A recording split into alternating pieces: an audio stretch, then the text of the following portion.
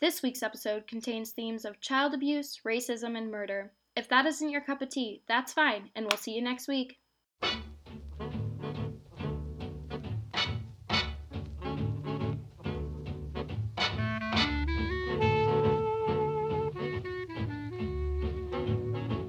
Alright, we ready to start? We ready to rock and roll, kids? That was last week's thing. We can't bring back the middle-aged I dad. really like that. I think it's a good phrase to get us started. But neither of us is a middle-aged father. We don't have children, The thankfully. listeners don't know that. They don't know what I look like. I could be a middle-aged dad. Half of them are your friends! But to the two of you who don't know Jane and I personally... Which do? I don't know! Anyways, Mackenzie is not a middle-aged dad. Okay. Oh, right, for intro. Welcome to Spilling Tea, the podcast where two friends sip tea and spill literature's dark histories. I'm Jane. And I'm Mackenzie, the middle-aged dad. I'm about to turn off this recording and leave and never record with you ever again. Rip Spilling Tea, gone but not forgotten. 2K18 to 2K18. Oh, goodness. Alright, this week we wanted to have a little more fun. Yes. So we're bringing in a YA novel. YA is my shit.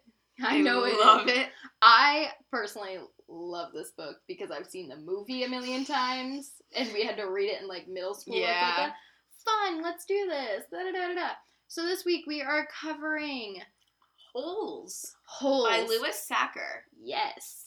And I looked up how to pronounce his last name because I wasn't Good. positive. I completely forgot to get the Google Translate of 90% of the names in my section, which I needed because there's a lot of names. So, apologies Apologies as usual. Apologies as usual, especially considering it's a lot of, like, non-American names or even English names. Yeah. It's a lot of, like, Indian names or Hindu names. And names that you have Names not seen that before. I am not comfortable saying that I know 110% Yes. how to pronounce. It's going to be a ride in my section, just an FYI, and I'm sorry to anyone I offend in advance. Alright, so, yeah, Holtz, when did you read this? Good fucking question. Probably middle school at some point. Like, I don't think it was an assigned, like, read it in class, but I definitely read it, because the movie came out. Yeah. The movie came out actually in, like, 2003. The movie's been out by the time I'd read it. But I definitely read the book first. Maybe even late elementary school. I feel like this was a really good book that a lot of people covered as, like, book projects. Yeah. This was a good book for the kids who, like, maybe didn't like reading, but could still get into it, because it's so wild. Also, like, it's pretty close to the movie adaptation. Louis Sachar, I'll say this, he wrote the screenplay for the movie. Oh, cool. So that's why it's so, that's awesome. So good. I kind of figured, because Yeah. I, like, briefly read through a plot summary of the actual book. I think it's the same plot summary you're gonna give. Just to remember, and I'm like, holy shit, this is pretty spot on, because I literally watched Holes, like, a couple weeks ago with my sister, because we wanted to watch a stupid movie.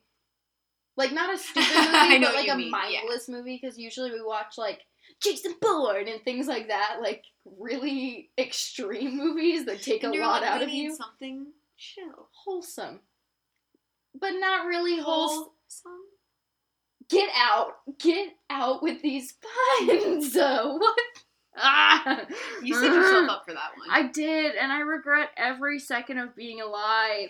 Oh, that's a really strong leap. Did you stretch before you made that reach? You mean when I jumped over my 2-foot by 5-foot hole? Stop. Are there specific dimensions? I love holes. Me too. Okay. Alright, So, let's go into the section of I tea. get to the tea. So, I spent a bit of time looking at a tea for this one, because nothing quite jumped out at me. Yeah. Initially, I was a little, because some of the books, I read it and I'm instantly like, this is what I want to do, and some it takes me a little bit longer. There's not necessarily an onion tea. What? You pointed at me aggressively. So, onions actually are how I found this tea idea because onions are really important in holes. They're Sam the Onion Man, and onions are what Stanley and Zero survive off of when they're in the mountains. Yep, onions are very important in holes, and I was looking up. I started by looking up what like family. I don't know how the like onions are in, like the genus, like that kind of stuff. Yeah. And it was like, oh, maybe I can find something in like that genus or like family. the bulb field. Like kind of. I went a little bit more specific than that, but the only ones in that field is like onions, chives, shallots, all these things. I didn't want to stuck a bunch of herbs. And it's just nothing that was quite working out. So oh my god, onion water. I literally thought of that like a billion times. The new infused water at the dining hall. Our dining hall has this new thing where they like to put fruit. Well, it's not new. It's since the dining hall opened last year. But it's new to us still.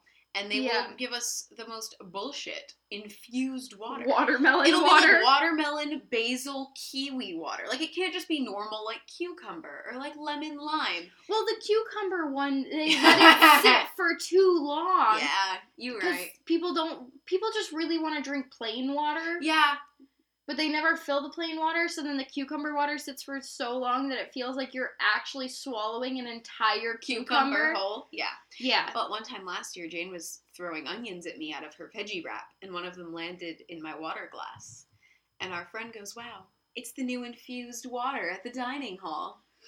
It's funnier if you were there. It wasn't funny to anyone but us, and we just wasted time on it. Yeah, we did. Okay, I got sidetracked. Back to bulb families. Yeah, so I was kind of looking around in there, and there wasn't really anything that made sense out of that family. There wasn't anything that I thought would make a good tea. So I found some people actually do make onion tea. What? And one of the websites I found, it's supposed to be kind of like, helps you if you have a cold or that kind of thing. Yeah, that makes sense. But one of the things that they often mix it with is ginger. Oh, okay. So rather than an onion tea or an onion ginger tea. That was a very aggressive noise, and I did not like that. Or an onion ginger tea. They just have a nice ginger tea. So everyone gets to hear the mental gymnastics I went through to get here. Hear that sweet, sweet ginger tea? Oh, I hope that's not too much of a reach. I explained myself pretty well, I think. I think if you can explain it, it can't be a reach. That's valid. I think it's when you're like, apples, pigs eat apples. My youthberry tea was slightly better than that. For Lord of the Flies. So this is actually a ginger pear because I didn't have just a plain ginger tea. Well, the pear might redeem it because I don't like ginger, right? That's true.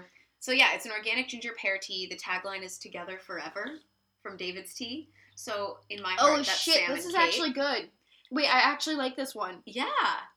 So ginger tea, it's an Asian herbal beverage that's made from ginger root and has a long history of like herbal medicine in East Asia, Southeast Asia, and in the Middle East. So basically all over. Yeah. And ginger tea, it's used to prevent colds and to aid in digestion, upset stomach, all that jazz. And it's native to Southeast Asia, and it's been grown in China and India since just forever. Yeah. Like, always. And it's believed that ginger was introduced to Europe by Arab traders as part of the spice trade, and today it's also grown in Central America and in Africa. Huh. Which I think is pretty interesting. This is kind of a sidetrack, but my mom actually makes ginger tea. Mm-hmm. Like, Did you take, like, the ginger root and just boil it? Because I've done that. That's no, very good. She would boil water, pour it over slices of ginger, and then put it in the fridge in, like, a huge mason jar and just let it sit. And, that's how she, like, kind of cut out a lot of, like, caffeine in her diet. So, yeah, ginger tea happens a lot in my house, but I just kind of ignore it because I really don't like ginger. But the pear is making this one great. Love David's Tea. Mm-hmm. At David's Tea. Sponsor us. I've used like 5 of your teas. I've spent so much money. David's Tea. Sponsor us. We have 5 followers and they all listen periodically. Well, you know what? We gotta start somewhere. Alright. tell me a bit about our author, because I actually don't know much about him. Yeah, I feel like it's weird when we cover books with authors who are still alive. I realize I'm like, I don't know anything about them. When we cover books with authors who have already died, I feel like I know a little bit more. But that's also because we've been covering a lot of books we had to talk about in school, so the teachers were here's their entire life story, and you need to memorize it. You don't memorize Charles Dickens' life story? What are you even doing? Are you even a real English major? Hey, listen. So, Louis Sachar was born in 1954 and is an American young adult. Ooh, goodness gracious. Okay, maybe please move your cups away from your legs, or your legs away from your cups. That's better. Acceptable. Thank you. Great. He is an American young adult mystery comedy author.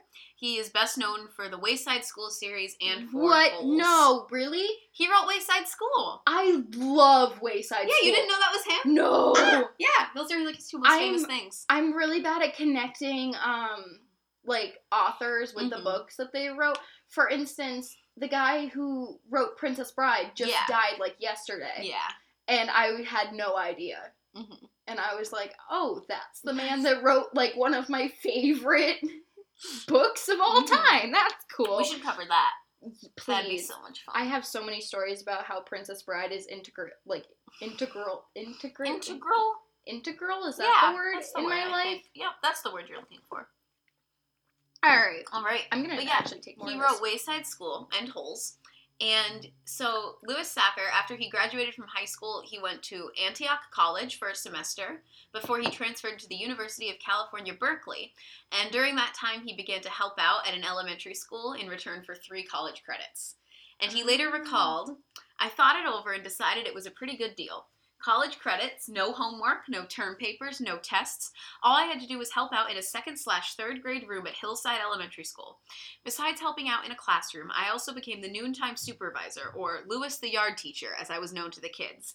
It became my favorite college class and a life-changing experience. Oh my god. I gotta keep going because it'll tie it back in. Oh yeah. I know where it's going. Yeah. Oh yeah. So Louis Sachar graduated from UC Berkeley in 1976 with a degree in economics. Wait, hold on. Pretty sure my professor graduated from UC Berkeley around the same time. Wait, I think my Soc professor? Gotta ask him if he knows Louis Sachar. He probably does, because he knows so many people that are very, like, important in American society. And I'm like, man, how? But yeah. So he graduated with a degree in economics and began working on Sideways Stories from Wayside School, a children's book set in an elementary school with supernatural elements. And although the book's students were named after the children from Hillside, and there's presumably autobiographical character named Louis the yard teacher in the book, Sachar has said that he draws very little from personal experience. Oh, yeah, sure. Explaining that my personal experiences are kind of boring. I have to make up what I put in my books. Which I think is valid. Like, I think that checks out. Because, like, I'm assuming when he was a school teacher, it was like the kids would run around and maybe smack each other with dodgeballs instead of, like all the stuff that happens in the Wayside. So, yeah, he wrote the book at night over the course of 9 months, during which he worked in the day in a Connecticut sweater warehouse. Same, though. And after being fired from the warehouse... same, though. He decided to go to law school. All right, that checks out. Around which time Sideways Stories from Wayside School was accepted for publication. So the book was released in 1978, though it was not widely distributed and subsequently did not sell very well. And Sachar began to accumulate a fan base among young readers. Yeah. And he graduated from the University of California Hastings College of Law in 1980 and did part-time legal work while continuing to write children's books. And by 1989, his books were selling well enough that he was able to begin writing full-time. So he wrote, by 1989 is when he published Wayside School is Falling Down. So that was another, and he published a couple others kind of in there, which I think is interesting. He published a weird series of, like, middle reader books, which I actually read. One of them includes, There's a Boy in the Girl's Bathroom, Dogs Don't Tell Jokes was actually later, Someday Angeline, Johnny's in the Basement, all these, like, really weird, realistic books, but, like, no one else has read them, apparently, because every time I bring these up, everyone's like, yeah, I've never heard of them before. I had a couple copies of those. I loved Louis Sachar. He was wild. But, in 1985, he married Carla Askew, an elementary school counselor, and the two of them live in Austin, Texas, and have a daughter, Sherry. And Sacker has mentioned both his wife and daughter in his books. Carla was the inspiration for the counselor in There's a Boy in the Girl's Bathroom, and Stanley's lawyer in Holes. Oh, okay. Yeah.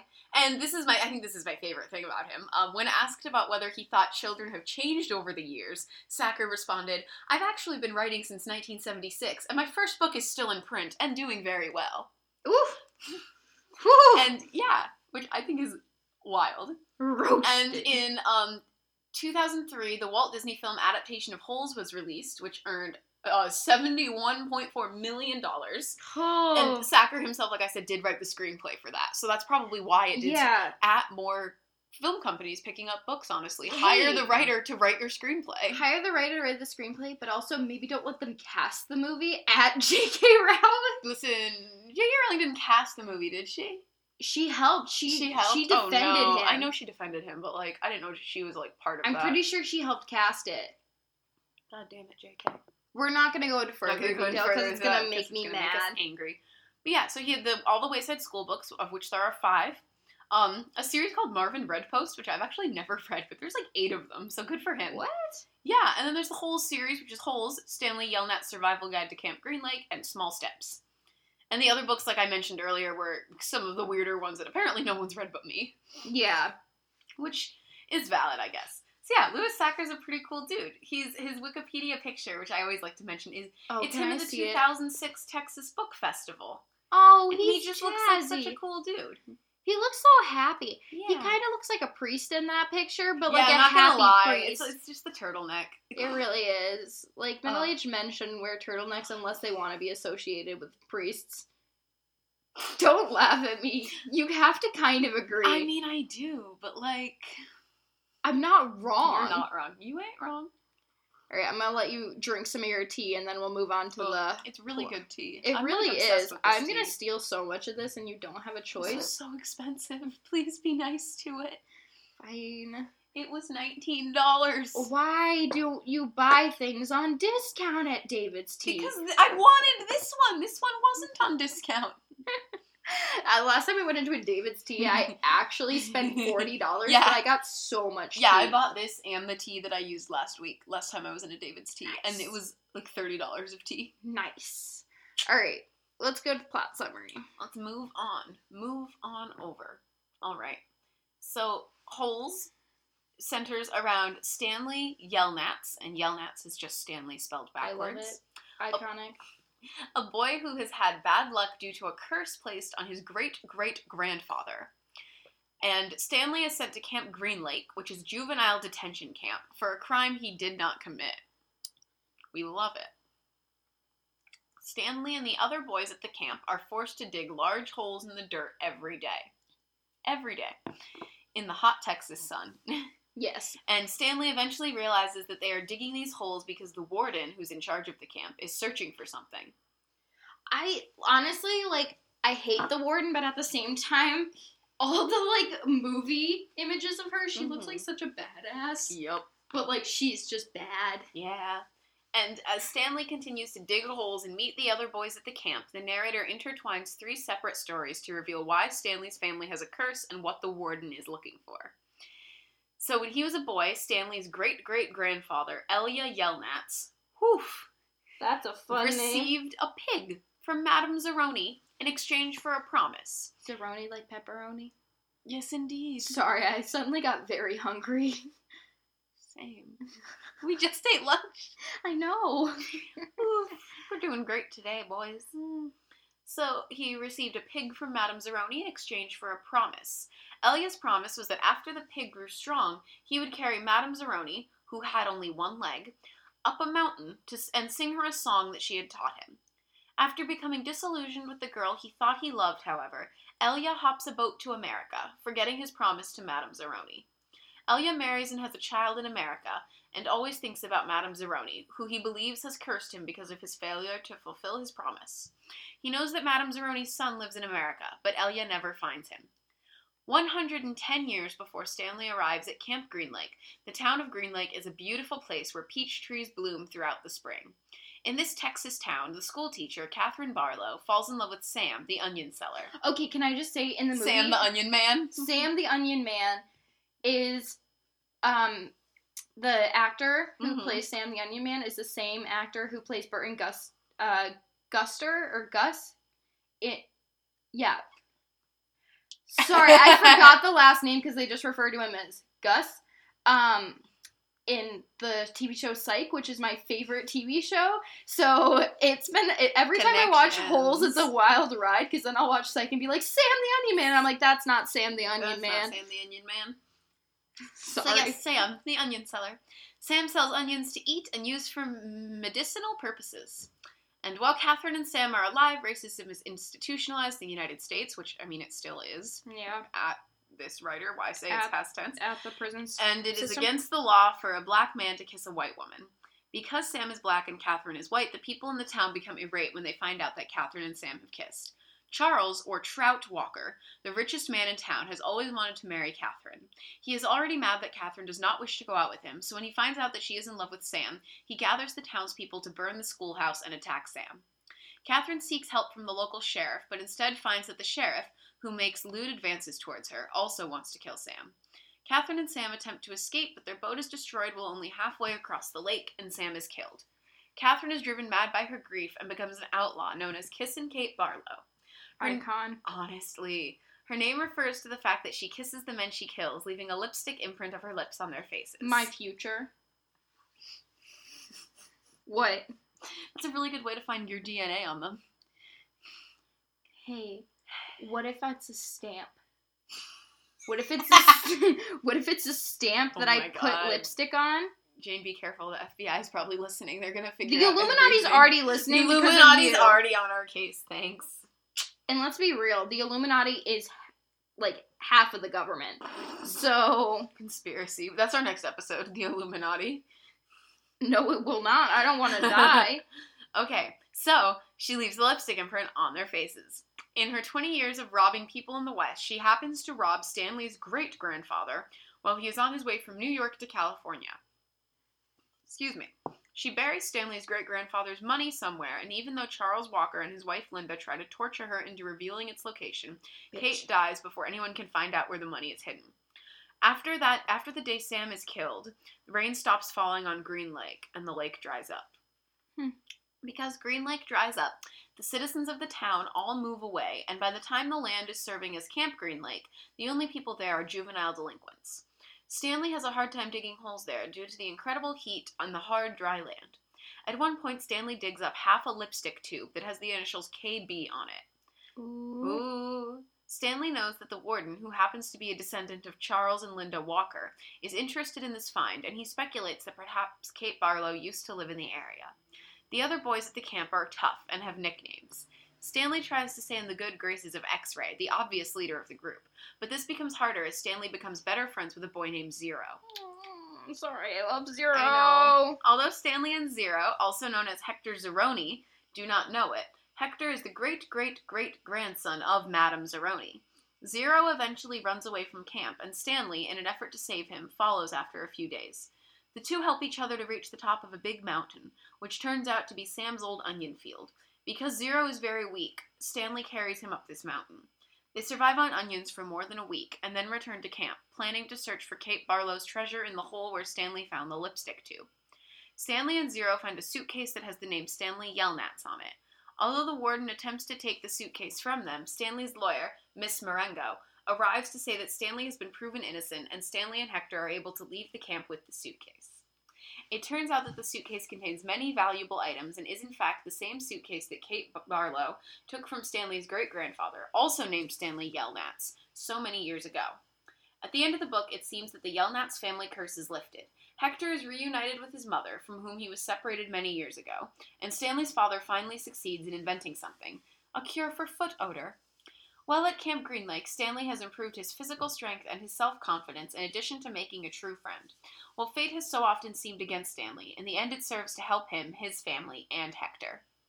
It's such a sweet book. It's really wholesome. Books. Like, it's... Yeah, I know, I drank a lot of it, I'm sorry. Like, yes, bad things happen in the book, but everything is resolved by the end of the book, and that's what I like, because sometimes you get YA novels where there's so many loose ends because they're, like, I don't know, sometimes I feel like YA authors, they want to seem like they're covering something more in-depth than what it is on, like, surface. And I don't know. He's just like, yeah, this is life. I'm gonna make all these different, like, threads of reality and then tie them all together. Tie them all in. All right, is it time for my section? Are you ready to go, Jane? No, I am not, because... Are you ready? I'm not. Are you ready? Are you hanging on the edge of your seat? I haven't seen Bohemian Rhapsody. But you don't have to see Bohemian Rhapsody to know that song. Yes, but that's the only reason you're that singing. I'm singing. Oh, you know it. I saw Bohemian Rhapsody and it was spectacular. Alright. Girl, you have so many web pages open. I have like 2 web pages. What's my web page? There's the whole plot overview. Yes. Then you have your coffee. My knitting pattern. Your knitting pattern. Don't X out of that. Just I didn't. I'm minimizing everything. I need my knitting pattern. Thank you. Oh, you had already opened it. Yeah. Hold on, I'm getting there. I'm sorry, it wasn't open. All right. I had your shit up. So be mentally prepared for the fact that I cannot say anything that is a name. We just can't say names. Yep. Period. Okay. We're sorry. As Mackenzie mentioned in the plot summary, Stanley's misfortune is caused by a curse. Hold on, dying. Give me a second. I drank tea too fast. Dying. Okay, we're back. It's caused by a curse that was placed on his great-great-grandfather because he didn't carry Madame Zeroni up a mountain. I wanted to dive a little more into curses because I think they're pretty funky. A curse is any express wish that some form of adversity or misfortune will befall or attach to some other entity, whether that is one or more persons, a place, or an object. In particular, a curse may refer to such a wish or pronouncement made effective by a supernatural or spiritual power such as a god or gods, a spirit, or a natural force, or it could be a kind of spell by magic or witchcraft. In this case, the curse could be called a hex or a jinx. Because they refer to Madame Zeroni as a gypsy, I would say that it's more in line with witchcraft over any of the other forms. Just because I don't think she's like a spirit or a god or anything. In many belief systems, the curse itself or accompanying,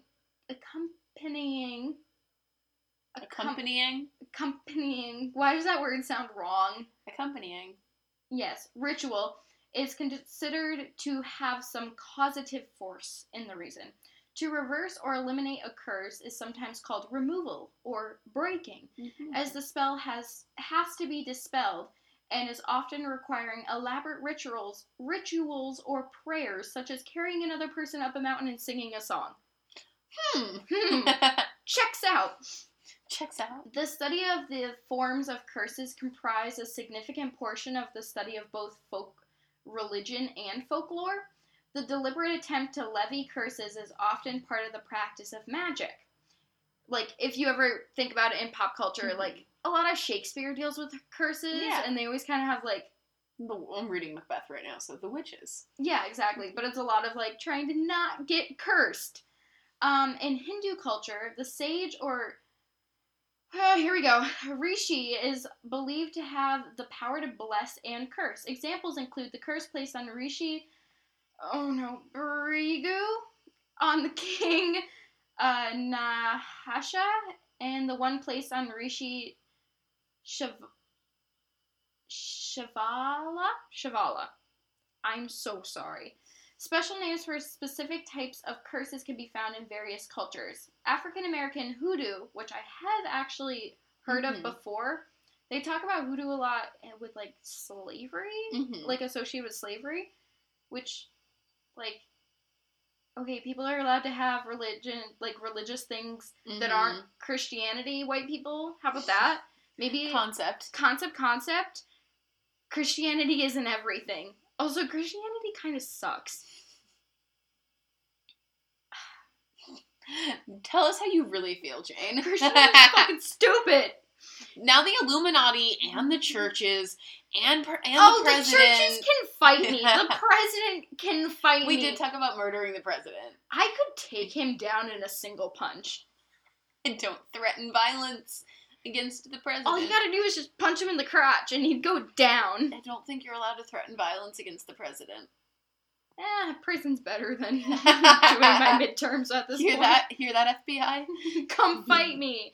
I have no money and you can have all my debt. Federal Honestly. Alright, going back. African American hoodoo presents us with the jinx and cross conditions, as well as a form of foot track magic, which was used by Ramandeep? Sure. Whereby cursed objects are laid in the paths of victims and activated when walked over. Can we bring this back? I like that. Just imagine cursing a hair tie, throwing it in the path of someone you hate, and then they walk over the hair tie and then it, explode. And then they're cursed. I want to bring it back. I think we should bring it back. Middle Eastern and Mediterranean culture is the source of the belief in the evil eye, which may be the result of envy, but more rarely it is said to be the result of a deliberate curse. In order to be protected by the evil eye,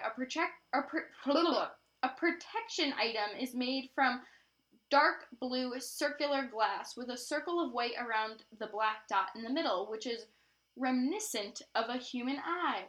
German people, including the Pennsylvania Dutch, speak in terms of hexing, and a common hex in days past was laid by a stable witch, which caused milk cows to go dry and horses to go lame.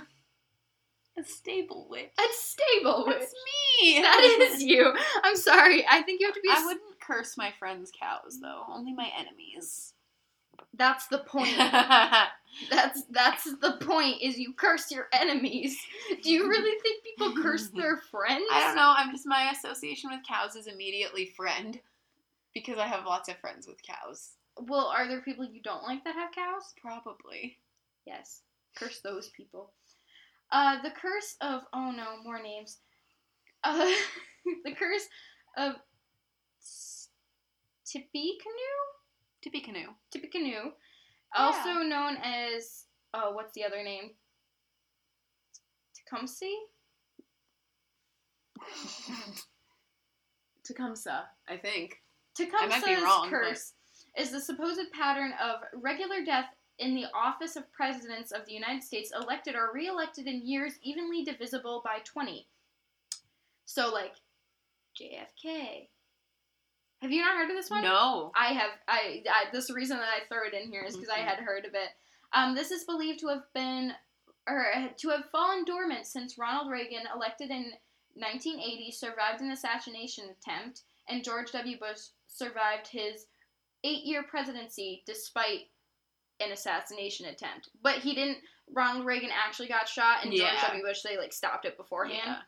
But, so all the presidents that were elected or re-elected in a year divisible by 20 were killed via assassination. RIP 2020? Can it be... no, I don't even want to say can it be someone we don't like. Wait, does it count if... Oh, no, they have to be elected in... Yeah, damn it. What were you going to say? If they just existed in 2020. But then I was like, nope, never mind. Alright, there are countless curses in sports as well. Mm-hmm. One that is a little closer to home for me, at least... The Red Sox curse? At least is the famous case of the curse of the Bambino. I'm a New England bitch, too. On the Red Sox... On the Boston Red Sox Major League Baseball team. After the Red Sox sold Babe Ruth, who has won 3 of the 5 Red Sox world titles at the time, to the New York Yankees, where he won his final 4 titles, it took the Red Sox 86 years to win another World Series in 2004. And actually, as a side note, when that World Series happened. The World Series. Everyone lost their damn minds. Because they came back in so many of the games with 0 to actually winning. My family was glued to the TV. I was so young, but I remember when the Red Sox broke the curse. It was so fucking huge. Mm-hmm. Boston almost burned down. Everyone at my elementary school was losing their damn minds. It was wild. Because were you still in? I was in Vermont. You were in Vermont. Okay, I was gonna say if you were in New York, that would have been. Oh, I mean everyone in upstate New York's still a fucking Red Sox fan. Because they're the best. Which could be an unpopular opinion with our listeners, but you know what? The Red Sox are fucking fantastic. We also are currently in Massachusetts, if that explains anything. Yeah. I was born, raised, and homegrown in Massachusetts. Okay, so I'm canceling the podcast. Alright, and moving away from curses on people, cursed objects are generally supposed to have been stolen from their rightful owners or looted from a sanctuary. The Hope Diamond is supposed to bear such a curse and bring misfortune to its owner. The stories behind why these items are cursed vary, but they are usually said to bring bad luck or to manifest unusual phenomenon related to their presence. There's also a lot of cursed places. Cursed image.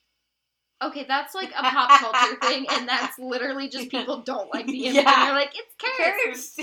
But that's not actually, like, a thing. What if they are all cursed? What if someone actually cursed those images? No. Trying to shut me down. I see it. I am shutting you down right now. I am putting a ban, a probation on your actions. What? Stop that shit. I'm also thinking, like, cursed places.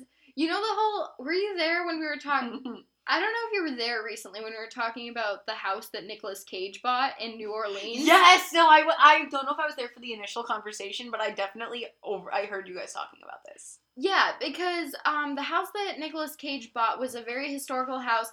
I've read something about it where, I don't know the exact details, but basically the woman who owned the house murdered a shit ton of people in it, like all of her slaves. Like, and it wasn't like, you know, she just killed them and that was it. It was like she tortured them to death. So he bought the house in historical New Orleans and then had to build... He, like, went to someone to figure out how to break the curse because as soon as he bought the house, his movies started tanking. So I'm assuming this was post-National Treasure. This was post-National Treasure, because National Treasure is... Was this when Nick Cage did, like, fucking G-Force, that Disney movie about gerbils? Like, was this around that time? That's a thing? Yeah. Okay, yeah, then it's definitely around that time. Because I remember going to see that. It was, like, the Disney holiday movie that you went and saw, like... It was, like, spies, but they were all gerbils, and Nick Cage was in it. I'm, like, 90% sure. Are you fucking serious? I'm serious. Do you want to Google it? Yeah, I'm taking a sidetrack because... I'm so sorry, guys, but I can't believe Jane missed out on G-Force. Okay, the closest movie theater... I mean, say I was... I'm sorry, it's only $2.99 on Amazon Prime, and that's how you know it has Nick Cage, right? Let me see. It has a 5.1 out of 10. It has a 22% Rotten Tomatoes. I'm going to the wiki because I'm sure Nick Cage is in this one. Anyway, so while I just... Oh, wait, I need the movie. This is about the gravitational Hold on, it's over here. G-Force. Just scroll down. It has the cast on it. Nick Cage! Zach Galifianakis, Penelope Cruz? Like, what were they all doing in 2009? Bad things. So yeah, this is probably about the time his movie started tanking, because no one remembers G-Force. Wait, holy crap, I did see this!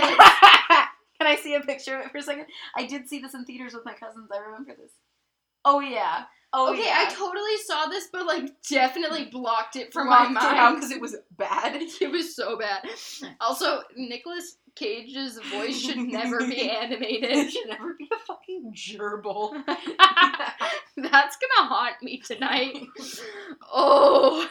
But sorry, yeah, boys. no. His movies started tanking, and so he was like, I have to be cursed because I bought a house where, like, lots of people died, and it's definitely cursed.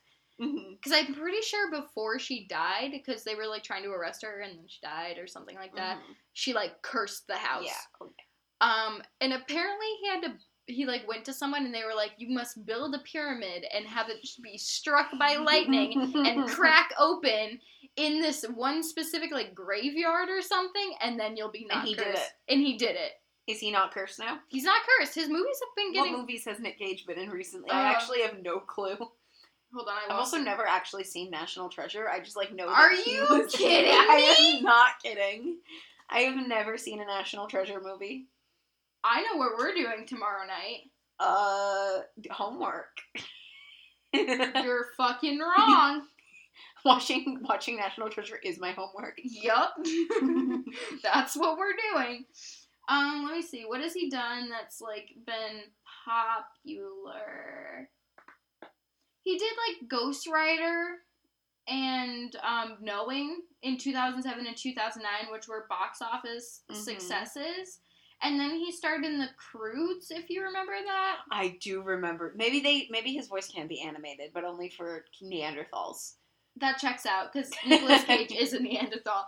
Hey. And then he did Joe, Mom and Dad. Or Joe, and then Mom and Dad. No, Joe, Mom and Dad. I don't know. There's like a comma here, and it's within a list, and I'm very confused. Like, look at that. It's an additional comma, but it's also blue. Yeah, I'm confused. Yeah. And then I guess Mandy, which it is either out or coming out in 2018. Okay. Do we want to bring it back, or do we want to continue with our Nick Cage Wikipedia binge? Oh, yes. This came out. It was a Sundance movie. So I think he's doing, like, more Sundance artsy stuff. He did G-Force, and then he was like, wow, what am I doing with my life? I'm not making art. And then he went and did a bunch of Sundance Nicolas Cage doing art. We love a man. Glad we just spent the last 10 minutes talking about Nicolas Cage, and I'm not cutting it out because it was great.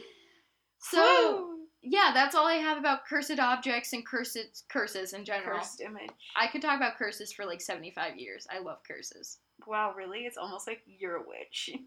It's almost like you're named after a witch. Someone who died in Salem? Yeah, almost. Yeah, do you want to... No. Jane's related to someone. Like, directly related, right? Directly related on my mom's side, which is full of a lot of witches and Wiccans. Mm-hmm. Which we still, like, part of my family thing. Mm-hmm. We do a lot of, like, weird Wiccan rituals, but, like, we don't identify as Wiccans. It's just, as, like, one of our traditions that we do. But wasn't there someone with, like, the same name? Someone with my exact same name was born exactly, like, 400 years before I was born, and pretty sure she was killed in Salem. Yeah. So, that's jazzy. She had, like, 20-something kids, so, like, I see my future, and I hate it. Actually, having 20 kids and then dying in a witch trial? Like... Okay, checks out. But, like, the having 20 kids, I can't afford my own college. I can't afford 20 kids' colleges. Anyways, do we want to move to my funky fact? I always want to hear your funky fact. So for my funky fact, I'm going to talk about something that's pretty dang funky. Are you going to talk about onions, or did I already? Onions, and in particular, the health benefits of onions. Why did we both talk about onions? Because I love onions. Oh my god, not onion-infused water, though. So raw onions are not only yummy, they provide therapeutic and antibacterial properties that cleanse and detox our bodies to eliminate disease. Onions contain... Is this from some, like... This is from a medical journal. Oh, shit, really? I was like, this reads like it's from some, like, white suburban mom's blog where she's trying to tell us that the health benefits of the onion. It's definitely, like, white suburban mom blog level, but it's, like, a medical suburban mom blog. You're valid. So, onions contain a high amount of sulfur compounds, which not only give onions their recognizable smell, but are also powerful detoxifying agents. With more than 100 sulfur-containing compounds, which are what cause the eyes to tear up. I'm going to say that again. Which causes the eyes to tear up, because I don't think that was recognizable as 2 words. Onions can prevent and treat ailments from diabetes to heart disease with daily consumption. Onions have Oh, hold on. I need to remember this word. There we go. Onions have antihistamine effects due to quercetin. Yeah, quercetin. An antioxidant that acts like an antihistamine and an anti-inflammatory agent. In test tubes, quercetin, that's not how you pronounce it, but here we go. It's a lot of sciencey things in this, and I'm dying. In test tubes, quercetin has proven to prevent immune cells from releasing histamine, which are chemicals that cause allergic reaction. Based on this observation, researchers believe that antioxidants may reduce histamine and other allergic or inflammatory chemicals in the body, and can be a promising asthma treatment. However, no human studies have examined whether or not this is true. Onions can help reduce cancer risk when combined with turmeric.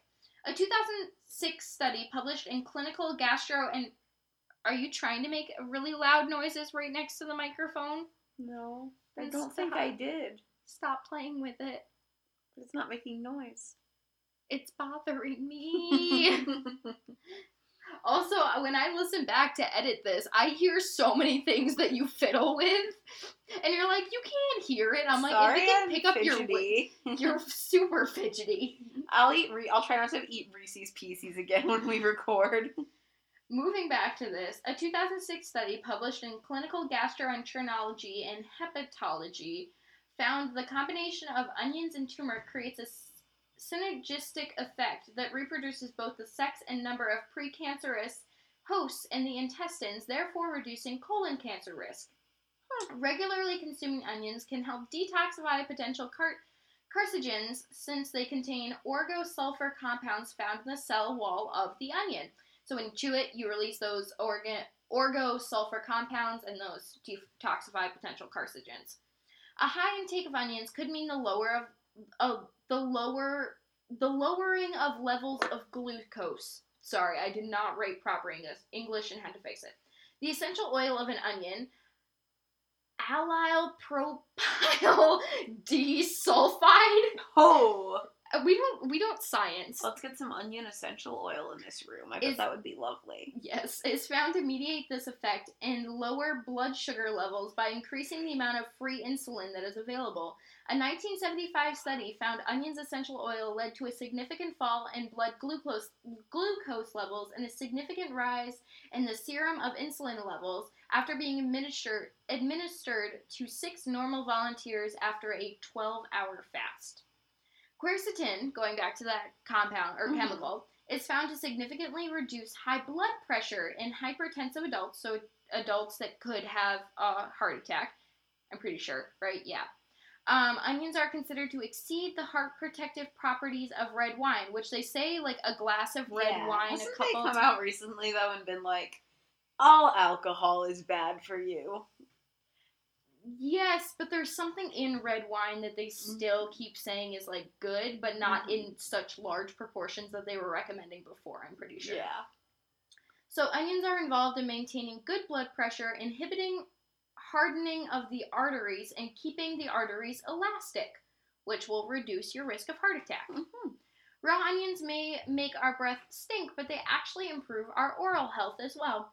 Simply chewing a raw onion can strengthen teeth and eliminate bacteria that can lead to tooth decay.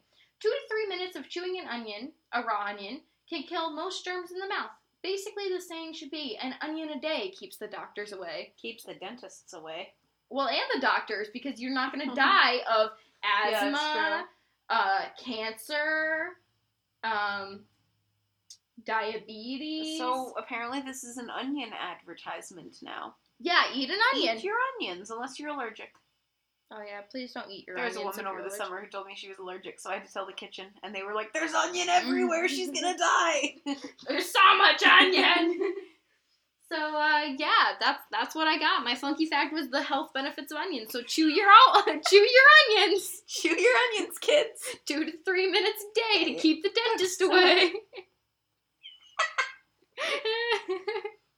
So basically, I think we just need to buy a bag of onions and just cut them up into small pieces and then just gnaw on them regularly throughout the day. So bad. We need to improve our health, Mackenzie. We only eat fried potatoes and ice cream. I ate, what did I have for lunch? Mac and cheese.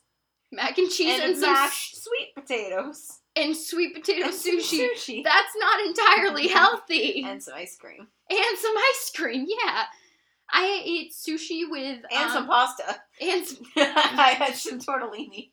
You did have some tortellini. I had some... You had lots of sushi. I had lots of sushi, but the dishwasher in the dining hall is currently broken, so there was no chopsticks. So instead I broke off the heads of 2 forks and used them as chopsticks. But then it turned into just using them like shovels. Because I'm innovative.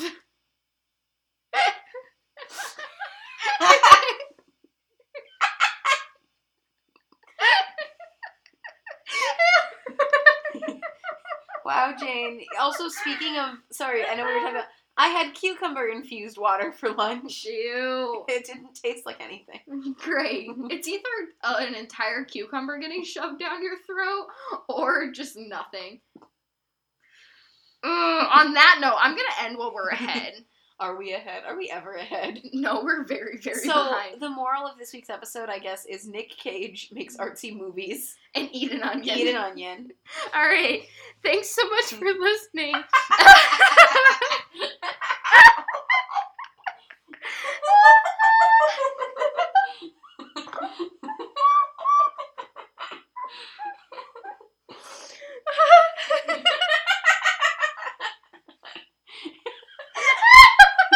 Are you good? Are you ready to go? All right. 1, 2, 3. Thanks so much for listening to Spilling Tea. The tea is spilled and the covers are closed. See you next week. Bye. Bye.